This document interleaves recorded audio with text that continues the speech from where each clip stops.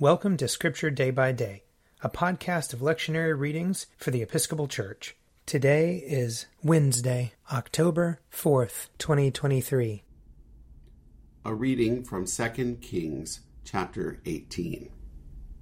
In the 4th year of King Hezekiah, which was the 7th year of King Hoshea, son of Elah of Israel, King Shalmaneser of Assyria came up against Samaria, besieged it, and at the end of 3 years took it.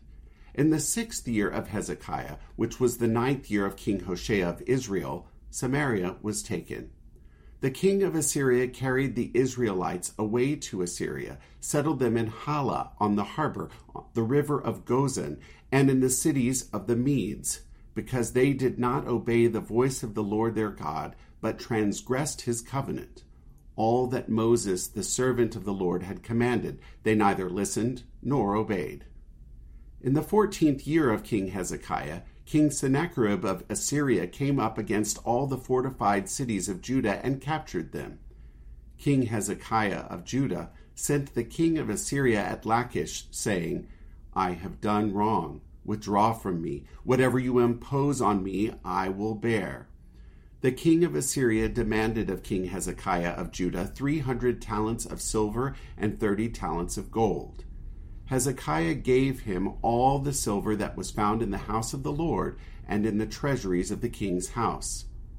At that time Hezekiah stripped the gold from the doors of the temple of the Lord and from the doorposts that King Hezekiah of Judah had overlaid, and gave it to the king of Assyria. The king of Assyria sent the Tartan, the Rabsaris, and the Rabshakeh with a great army from Lachish to King Hezekiah at Jerusalem. They went up and came to Jerusalem. When they arrived, they came and stood by the conduit of the upper pool, which is on the highway to the fuller's field. When they called for the king, there came out to them Eliakim, son of Hilkiah, who was in charge of the palace, and Shebna, the secretary, and Joah, son of Asaph, the recorder. The Rabshakeh said to them, Say to Hezekiah, Thus says the great king, the king of Assyria, On what do you base this confidence of yours? Do you think that mere words are strategy and power for war? On whom do you now rely, that you have rebelled against me? See, you are relying now on Egypt, that broken reed of a staff, which will pierce the hand of anyone who leans on it. Such is Pharaoh, king of Egypt, to all who rely on him. But if you say to me, We rely on the Lord our God, is it not he whose high places and altars Hezekiah has removed, saying to Judah and to Jerusalem, You shall worship before this altar in Jerusalem? Come now, make a wager with my master, the king of Assyria. I will give you 2,000 horses, if you are able on your part to set riders on them. How then can you repulse a single captain among the least of my master's servants, when you rely on Egypt for chariots and for horsemen? Moreover, it is without the Lord that I have come up against this place to destroy it. The Lord said to me, Go up against this land and destroy it. Here ends the reading. Psalm 101. I will sing of mercy and justice. To you, O Lord, will I sing praises. I will strive to follow a blameless course. O when will you come to me? I will walk with sincerity of heart within my house. I will set no worthless thing before my eyes. I hate the doers of evil deeds. They shall not remain with me. A crooked heart shall be far from me. I will not know evil. Those who in secret slander their neighbors I will destroy. Those who have a haughty look and a proud heart I cannot abide. My eyes are upon the faithful in the land, that they may dwell with me. And only those who lead a blameless life shall be my servants. Those who act deceitfully shall not dwell in my house, and those who tell lies shall not continue in my sight. I will soon destroy all the wicked in the land, that I may root out all the evildoers from the city of the Lord. Psalm 109. Hold not your tongue, O God of my praise, For the mouth of the wicked, the mouth of the deceitful, is opened against me. They speak to me with a lying tongue. They encompass me with hateful words and fight against me without a cause. Despite my love, they accuse me. But as for me, I pray for them. They repay evil for good, and hatred for my love. Set a wicked man against him, and let an accuser stand at his right hand. When he is judged, let him be found guilty, and let his appeal be in vain.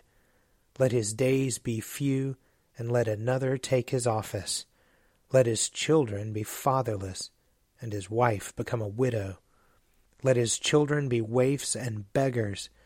Let them be driven from the ruins of their homes. Let the creditor seize everything he has. Let strangers plunder his gains. Let there be no one to show him kindness, and none to pity his fatherless children.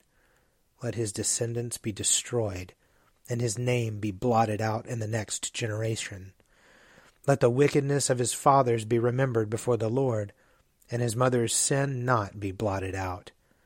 Let their sin be always before the Lord, but let him root out their names from the earth, because he did not remember to show mercy, but persecuted the poor and the needy, and sought to kill the broken-hearted. He loved cursing. Let it come upon him. He took no delight in blessing. Let it depart from him. He put on cursing like a garment. Let it soak into his body like water, and into his bones like oil. Let it be to him like the cloak which he wraps around himself, and like the belt that he wears continually. Let this be the recompense from the Lord to my accusers, and to those who speak evil against me. But you, O Lord my God, O deal with me according to your name. For your tender mercy's sake, deliver me. For I am poor and needy, and my heart is wounded within me. I have faded away like a shadow when it lengthens. I am shaken off like a locust. My knees are weak through fasting, and my flesh is wasted and gaunt. I have become a reproach to them. They see and shake their heads. Help me, O Lord my God, save me for your mercy's sake. Let them know that this is your hand, that you, O Lord, have done it. They may curse, but you will bless. Let those who rise up against me be put to shame, and your servant will rejoice. Let my accusers be clothed with disgrace, and wrap themselves in their shame as in a cloak. I will give great thanks to the Lord with my mouth. In the midst of the multitude I will praise him, because he stands at the right hand of the needy to save his life from those who would condemn him. A reading from the first letter of Paul to the Corinthians. Now concerning food sacrificed to idols, we know that all of us possess knowledge. Knowledge puffs up, but love builds up. Anyone who claims to know something does not yet have the necessary knowledge, but anyone who loves God is known by him. Hence, as to the eating of food offered to idols, we know that no idol in the world really exists, and there is no God but one. Indeed, even though there may be so-called gods in heaven or on earth, as in fact there are many gods and many lords, yet for us there is one God, the Father, from whom are all things and for whom we exist, and one Lord, Jesus Christ, through whom are all things and through whom we exist. It is not everyone, however, who has this knowledge. Since some have become so accustomed to idols until now, they still think of the food they eat as food offered to an idol, and their conscience, being weak, is defiled. Food will not bring us close to God. We are no worse off if we do not eat, and no better off if we do. But take care that this liberty of yours does not somehow become a stumbling block to the weak. For if others see you, who possess knowledge, eating in the temple of an idol, might they not, since their conscience is weak, be encouraged to the point of eating food sacrificed to idols? So by your knowledge, those weak believers for whom Christ died are destroyed. But when you thus sin against members of your family and wound their conscience when it is weak, you sin against Christ.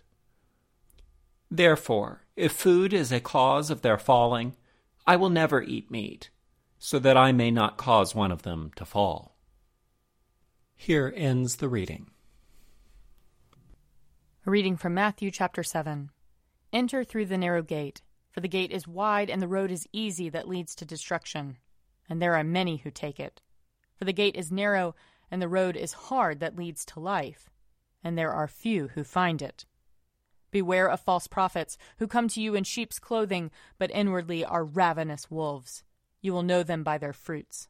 Are grapes gathered from thorns, or figs from thistles? In the same way, every good tree bears good fruit, but the bad tree bears bad fruit. A good tree cannot bear bad fruit, nor can a bad tree bear good fruit. Every tree that does not bear good fruit is cut down and thrown into the fire. Thus you will know them by their fruits. Not everyone who says to me, Lord, Lord, will enter the kingdom of heaven, but only the one who does the will of my Father in heaven. Here ends the reading. If you would like to read a meditation based on these readings, check out Forward Day by Day, available as a print subscription, online, or podcast. I'm Father Wiley Ammons, and this podcast is brought to you by Forward Movement. Learn more about our work to inspire disciples and empower evangelists at www.forwardmovement.org.